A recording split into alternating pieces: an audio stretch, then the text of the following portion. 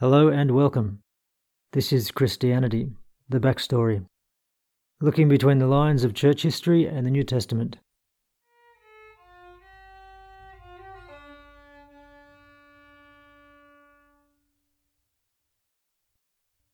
I'm Elliot Smith, and this is going to be like a little unorthodox tour through early church times for anyone who's interested in what might have been going on behind the scenes of that official story about how Christianity came together. The one we're supposed to believe. The one where the church was right and everybody else was wrong. And along the way I'll be looking at Christianity as an ideology. As a discipline, ideology is described in the Oxford Dictionary as the science of ideas, the study of their origin and nature. It's a word that tends to refer to a system of ideas behind political theory. But this religion has been an ideological basis for a lot of things, including political theory, so it should be okay to look at it in this way. To look at its development in history, its evolution in the Christian psyche, and to look at it as a set of ideas that can be assessed for their credibility. I've recently discovered the benefits of learning through podcasts, and my understanding of early church and Roman history has been enhanced by some great work produced by some objective podcasters. For those who are looking for a Christian perspective on church history, there's plenty out there, and there are good academic discourses that this podcast won't be counted amongst. This one falls somewhere between religious and academic. I won't be going through the history of the early church using books like Acts in the New Testament, as if it's a framework for all we need to know, ignoring the bias and intent of the writer. And on the other hand, I won't be talking from the rational standpoint that says, whenever people talk about God doing something, they must be making things up. God's involvement is what this is supposed to be all about. So I'll look at church history with this in mind, considering the role that God is meant to have played in the story. Before I start though, I'd like to make something clear. I'll be making observations about the institutional church and its doctrine, and they won't be favourable. There's a lot to ignore if you set out to make the church look good, and there are plenty of religious assessments that do that. I'll be focusing on the bits that get ignored, if you know what I mean. Looking for logic where logic was never really supposed to be. Asking questions when you're supposed to move on. Stopping to see the leprechauns. Of course, this will involve what many sincere people personally hold to be true, and I'd like to apologise in advance for any offence. But it's directed at a religious ideology that I think should be critically examined to see if it's worthy of its long-standing status as a set of ideas that came from God, and to consider whether, in this enlightened age, due diligence is being carried out before people teach it to children. If this sounds a bit much, keep listening and you might see what I mean. Because in this introduction, we're going to be talking about the story that was contrived, protected, and packaged for people to believe by the church with its rise to power. So we're going to be looking at that story, recognizing that the truth behind the story is another thing, and it may well be different. Like the way a traffic investigator would consider someone's account of an incident. And with that in mind, here's a little parable to get the ball rolling. To what can we compare the story the church has handed down to us? What is it like? It's like a story told by some people who were on a bus a long time ago. A story involving a series of incidents and some drama about which the influential people on the bus agreed, and they were happy with this story of their journey, and they spread it around. And this being a long time ago, their story has become officially accepted as the outline of what happened on that bus, because they were very important people. But the story is now under review. It seems like an unnecessarily skeptical affair and quite frankly offensive, but it has been suggested that some of the people who got run over by the bus might have had a different perspective. Sadly, they're no longer available to comment, but apparently their story is supposed to be taken into consideration. And they might have got a few words out before they died a horrible death.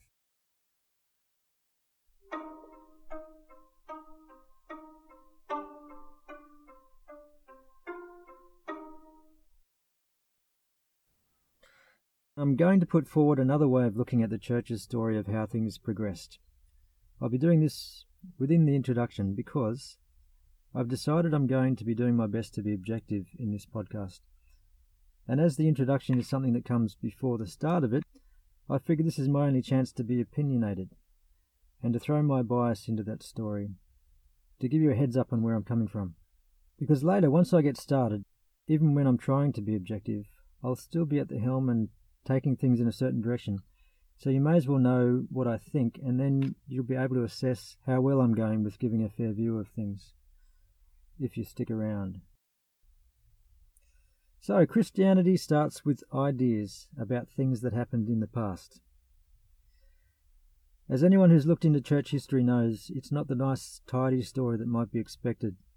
People who start out with a high regard for the church can be disappointed, and for good reason. It's messy, mean-spirited, it's discrimination and elitism on a monumental scale. The institutional church has largely been about power and control. The worst of this was a long time after the first century, but it started early enough to play an integral part in the formation of the religion. Christianity would like to distance itself from a lot of its history because the idea is that God was guiding the church into truth. So for this idea to work, the nasty stuff needs to be separated from what God was doing. When the church was putting together what Christians believe, they were inspired by God. But when they used their power to establish their supremacy over others, violently putting down people who disagreed with their doctrine, that must have been other times. Times when the church lost its way, something different. Activity not condoned by the true church. Even so, there's still a hint of holy war in there, the idea of fighting the good fight against the forces of evil. It was a process that established who the winners were, and that turned out for the best. It meant the right people managed things. God made sure of that, right? And the losers, it goes without saying that they were wrong because they were smashed by the winners and didn't get to pass on their religious DNA. Heaven forbid. These are very foundational assumptions. They are made before the Bible is picked up. They are assumptions that should be questioned and not held as items of faith. The process that got the winners into a position to refine Christian truth needs to be recognized for what it was. The present is connected with the past. Christianity with the powerful church-state institution that was so involved in putting it together. There should be trust issues here. Church history is a story that is drawn from a limited amount of ancient documents. Whenever the story is told, there is a degree of trust placed in the storyteller, and there's generally a lot of trust placed in the writers of those documents, who were also people telling stories about things that happened. Our world has always been made up of people who are trustworthy and people who are not so trustworthy. This thing is very open for interpretation, and stories need to be tested for consistency and compared with other information to consider the character of the storyteller. There are definitely those who would say I can't be trusted with a commentary on this subject, so you should do the same with me. I clearly have my opinions, I have a theory that I'm quite attached to, and I'm going to make observations on the rationale behind Christian doctrine and its historical development, using my limited knowledge and intellect combined with my imagination. And these have never been ingredients for an inerrant composition. But then after the intro, I'll start on the first question. What is Christianity? And my intention will be to step back as an observer. It'll be a straightforward for dummies approach for people who don't want to start with assumptions, allowing things to unfold in the direction that those first questions lead. That's the plan, anyway. If anyone listens to this introduction through to the end, I hope I'll get some feedback that corrects me, adds information I missed, or points out where I'm making assumptions. Although you'll see that my intention is disruptive, I hope you'll also see that my object is a positive one. I do personally believe that something extraordinary happened in first century Judea and Galilee. I'm not here to question faith in God. I'm here to question faith in the church. Because the church stands between us and those first century events, both historically and psychologically, for both Christians and the rest of us. I'll put forward that it's not just Christians that are under the church's influence. Personal belief aside, the story behind the religion is real and much more interesting. The trouble is, it's obscured. After some intensive research into church history, I am now convinced beyond any doubt that the church is seriously unhelpful. Just about everything we know about the man supposedly at the centre of this, known as Jesus, has been filtered through the church. When I say church here, the best designation to add for that historical church would be Catholic, the early Catholic Church. The vast majority of what is now referred to as Christian has come from that church, and this is something that we'll be looking into at length.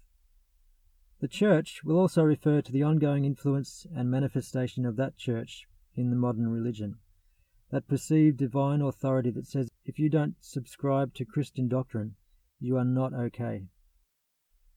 This is a significant part of the psyche of the Christian world. People believe it, people half believe it.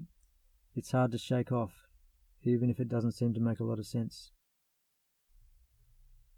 I've done a few years of fairly intensive research into the 1st to 4th centuries, primarily focused on a quest for the historical Jesus, and then on how things progressed from that original community of followers into the preceding centuries.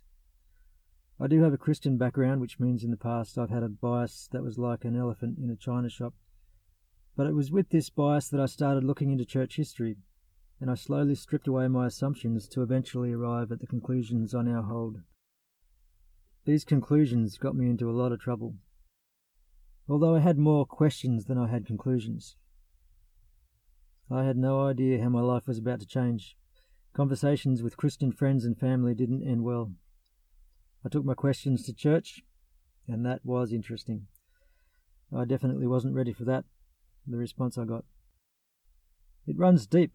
Religion seems to be something that gets attached to your ego, and you can get defensive in that clash of opinions as if your life depends on it.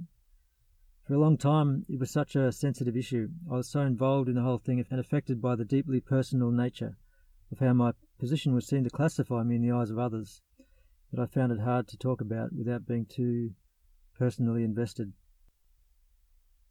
That was around 10 years ago. But I'm still fascinated by the whole thing. According to the church, I am so wrong, and I can't say this hasn't contributed to my motivation here. As a heretic, I'm questioning their position. In fact, I've got some good questions that I'll be taking back to the church. I get the impression that in academia there's a hands-off approach when it comes to the logic behind Christian faith. I don't think the church deserves that, nor has it ever really been brought to account for what it's done over the centuries.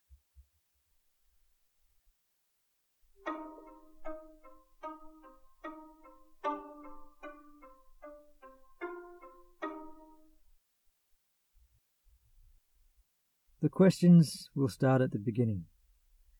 Looking in at the church from outside, through the wrong side of those stained glass windows, where the effect of colours and light is not the same. Foundational questions will take us back, but not as far as might be expected. Back to times of hyper-discrimination where words like barbarian, pagan, heretic were unhelpfully used to describe people who were different in some way, people who may well have been more intelligent. The 4th century was well underway, and a slight deviation in theology was enough to brand you a heretic, and so as being Jewish, like Jesus and his followers, and their descendants.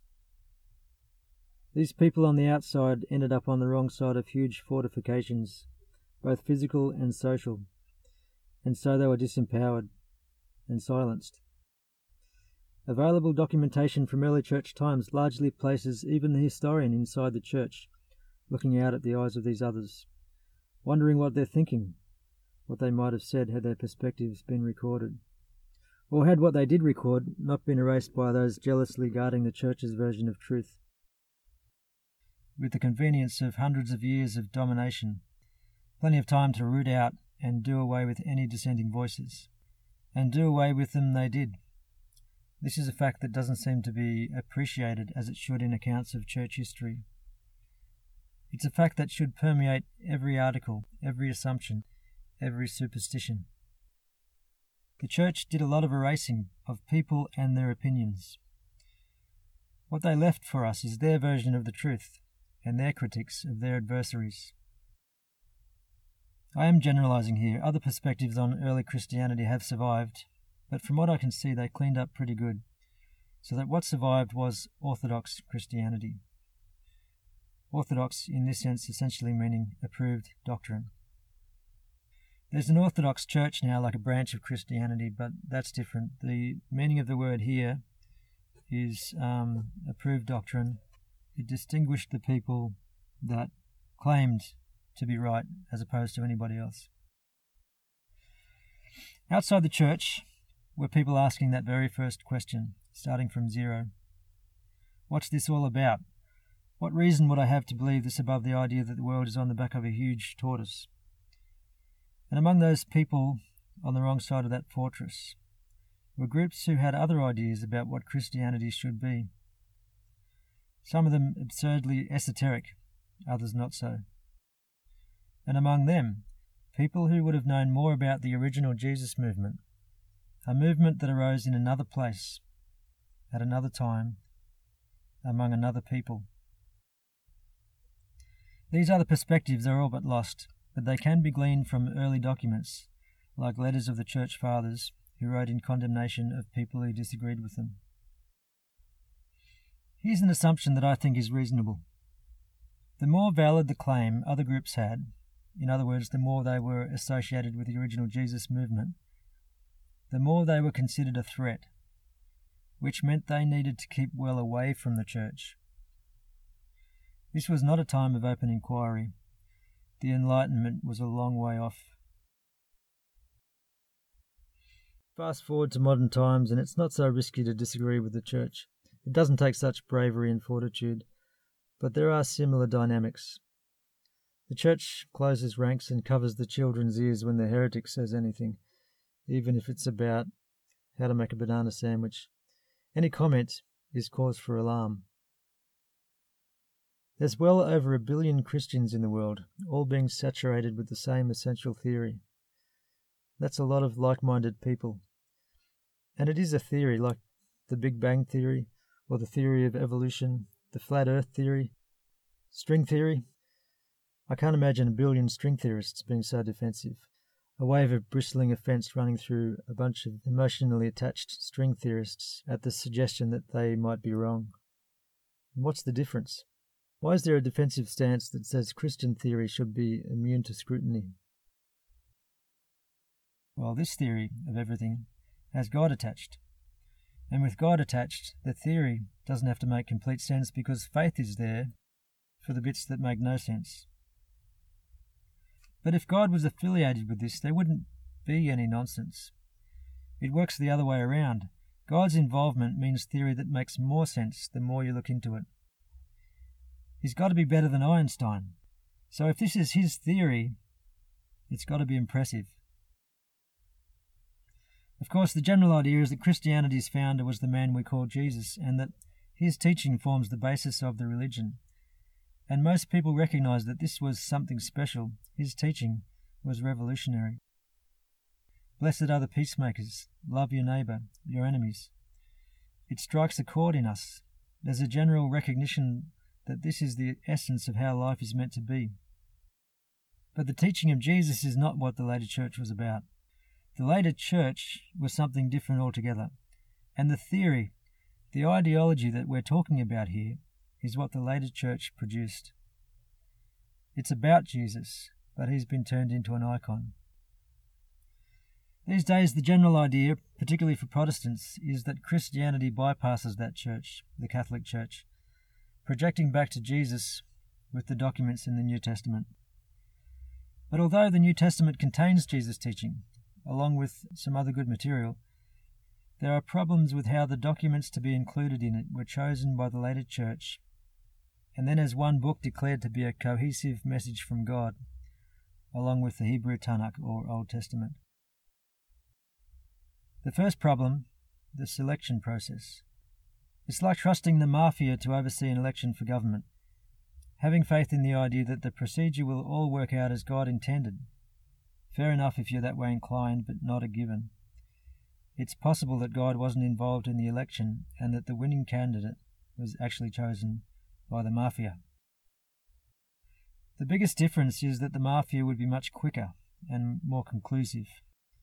It's not until the 4th century that the 27 documents of the New Testament are first mentioned together as an exclusive list, known as the New Testament canon, and physically combined in early book forms known as codexes, becoming one body of material. It was basically first published in the 4th century, because before that these were separate documents with various reputations, letters and things written by people, not recognized as part of this book. They were sacred, but this was due to who they were written by and what they were about. There wasn't a lot of reason to think God was the ghostwriter back then. The idea that together they formed a message from God was courtesy of the 4th century Catholic Church. But this didn't mean there was consensus, and debate continued into the 5th century and beyond. So, what's the role that God is meant to be playing in this story? There's one of those signs outside a church up the road from where I live.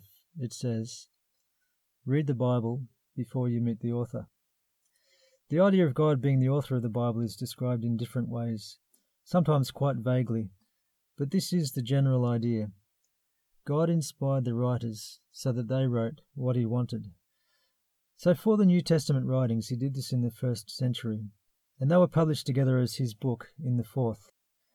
So if he was the author, and this was his intention, he waited a few hundred years to get published. That'd be pretty frustrating for the creator of the universe. You'd think he could have pulled some strings. He knew people in high places. Those Orthodox bishops and popes were praying to him. All he had to do was ask. They were the people taking care of his business. But hang on. If the New Testament was a special revelation from God, why did he have to wait until Christianity transmuted into a power-hungry institution to make it known? The endorsement of the church was definitely effective in those days for authorizing things, getting people on board and agreeing with stuff. But if you want to get a book out there, do you choose an agency that's torturing people for your campaign? When you want to come across to your readership as, I don't know, good? Hang on. Torturing people and deciding on material for the New Testament canon around the same time? Surely not. Let's go back to 380 CE, or AD, and have a look at the last section of an edict that made Orthodox Christianity the state religion of the Roman Empire, issued by 3 reigning emperors, the Edict of Thessalonica. Quote, "We authorize the followers of this law to assume the title of Catholic Christians. But as for the others, since in our judgment they are foolish madmen, we decree that they shall be branded with the ignominious name of heretics, and shall not presume to give to their conventicles the name of churches. They will suffer in the first place the chastisement of the divine condemnation, and in the second the punishment of our authority, which in accordance with the will of heaven we shall decide to inflict." Unquote. If you were a heretic in those days, the will of heaven was definitely something you didn't want to stick around for. As I said, this edict was issued in 380 CE, and 2 years later, the Council of Rome in 382 CE was the first church council to accept the present Catholic canon. So this was clearly a pivotal time when material for the New Testament canon was being considered and authorized by the Church. Those 27 documents that make up the New Testament were slowly making a transition in the Christian psyche from being venerated to being deified, moving from being the perspectives of men to being the unified perspective of God. Church proclamations and the production of physical books inside nice leather covers to go inside nice big churches were huge leaps forward in this process. Meanwhile, out the back, the odd heretic was being tortured for having a different opinion, or maybe for having a different book. There were other venerated documents that didn't make it into the canon, and there is no doubt that there were further documents, records of people who had completely different perspectives, that didn't make it at all. Although, Let's pause for a moment. That edict was issued by emperors, and the council, the one that decided on the canon, was presided over by a pope. So there's a distinction. Maybe the pope was listening to God more than he was aligned with the sentiment of the edict. Maybe there was still some separation between church and state, and that marriage of the two hadn't yet been consummated. Well, here's something interesting. The pope who presided over the Council of Rome, Damasus I, was the first pope to receive the title Pontifex Maximus, a high priestly office of ancient Rome that had been subsumed and held by emperors up until this time. This is when it was transferred to the office of Pope, the time of Damasus I, the time of New Testament canon authorization. These were indeed special times. The will of heaven and the will of the empire were now fully united. Yeah, by this stage of the 4th century, the church was pretty well The second problem. The 27 documents of the New Testament were written and or pieced together from the work of others by different people, human beings with their own partialities, and reading them with this in mind is reading them for what they are. So if you read them believing that, yes, it is a letter or whatever, but it's also God talking, it becomes an entirely different thing. The writer's opinion becomes infallible. Wherever there's bias, discrimination, egotism, instead of being seen for what they are, they become sanctioned by God. More than that, a role for God is assumed where he plays favourites and is basically in the background saying what he said. He plays a part like a character in a play where the writer gives him his lines and his theology and is there to validate the whole thing.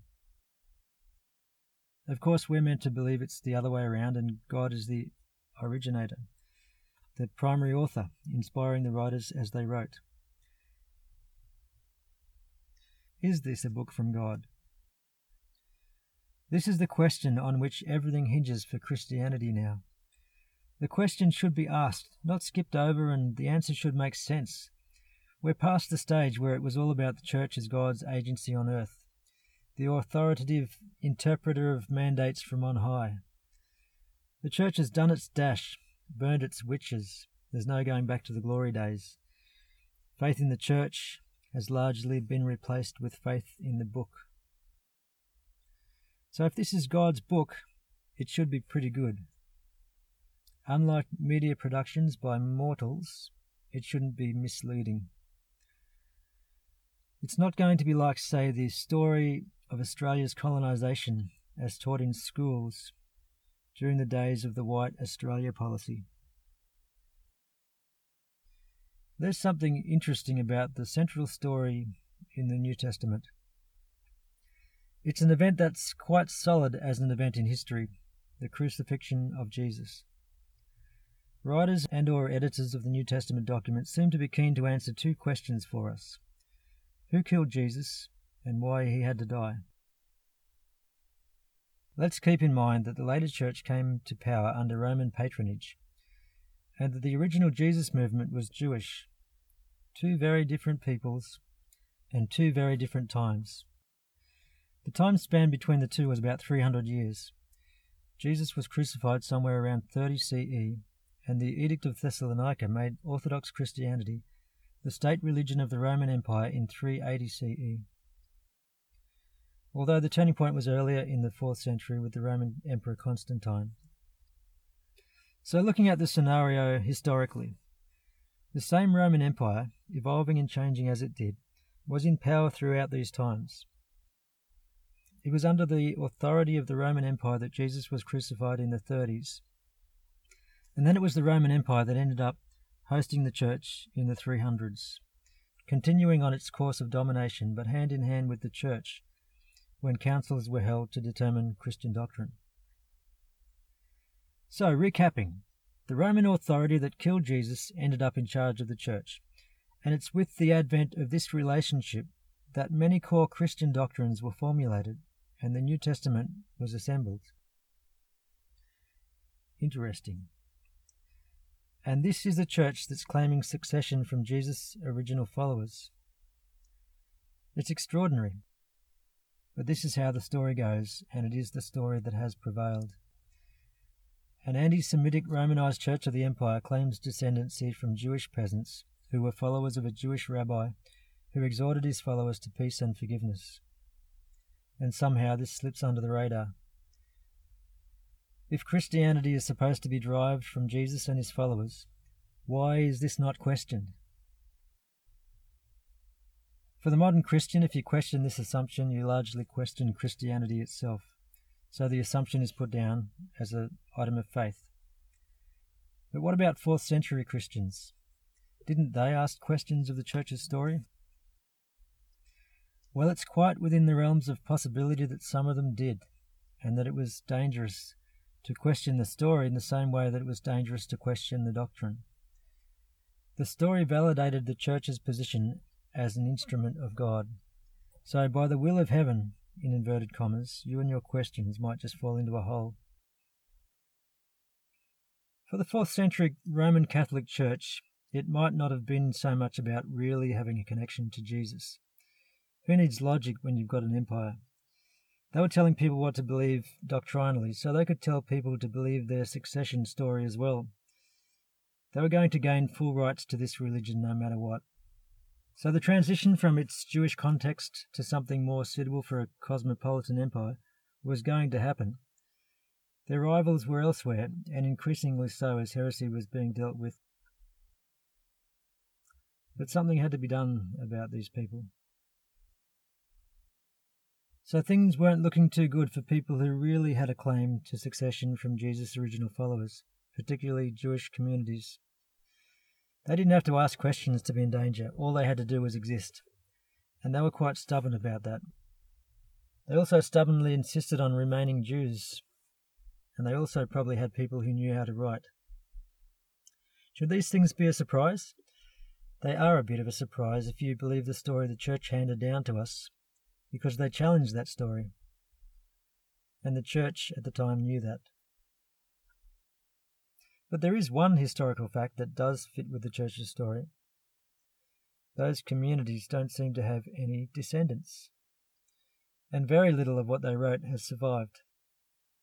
What has come down to us is some of the books in the New Testament, and criticisms of them as heretics by, of course, Orthodox writers, whose writings, of course, did survive. I'll be looking into this later. I know this might sound like some sort of conspiracy theory, as if the Church was going around an entire empire, seeking out and destroying documents like a bunch of mad religious fanatics, burning anything that didn't make them look good. You know, if that were the case, and if their story was a fabrication, the more historical records there were that they didn't like, the bigger the hole they were going to leave in the history of pre-4th century Christianity. Well, both Church and Empire are known to have been extremely thorough when they put their minds to something, and a huge hole there is. If it wasn't for their efforts, surely we would know more about Jesus. There's something else the story needed to do as well, for the Empire. Someone else needed to be the bad guys. The Empire was now Christian, but the Empire had, killed the man that the title Christ refers to, and that wasn't a good look. They'd also been killing a lot of Christians in previous centuries as well, when Christianity was still open for debate, and the stream known as Orthodox didn't have the same power to demand assent to their doctrines. Anyway, for anyone who's played Cluedo, this is all culminating in something like a game of Cluedo where every card for the potential culprit says the Jews.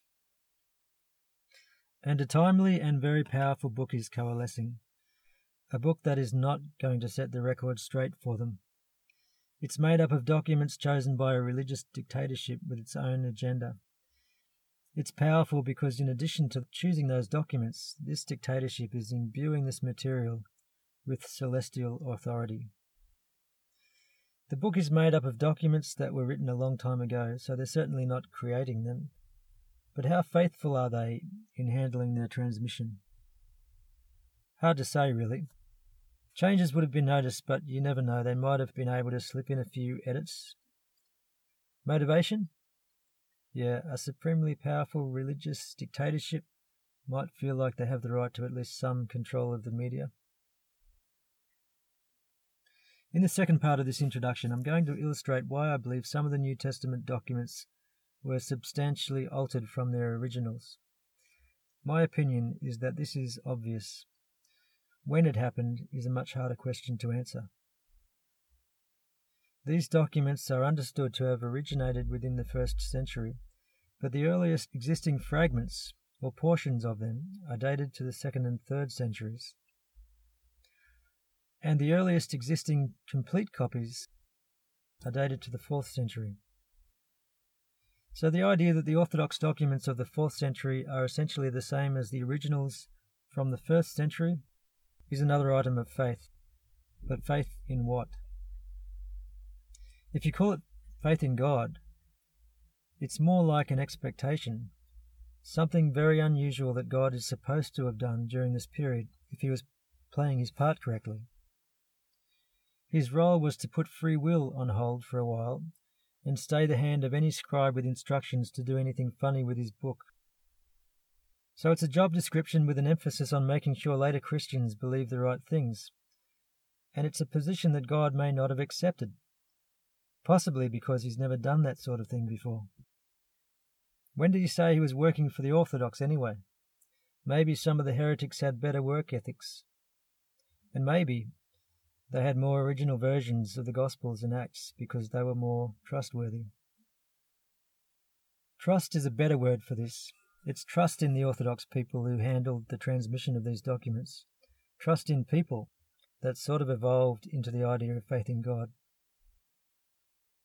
So the question is, how trustworthy were these people?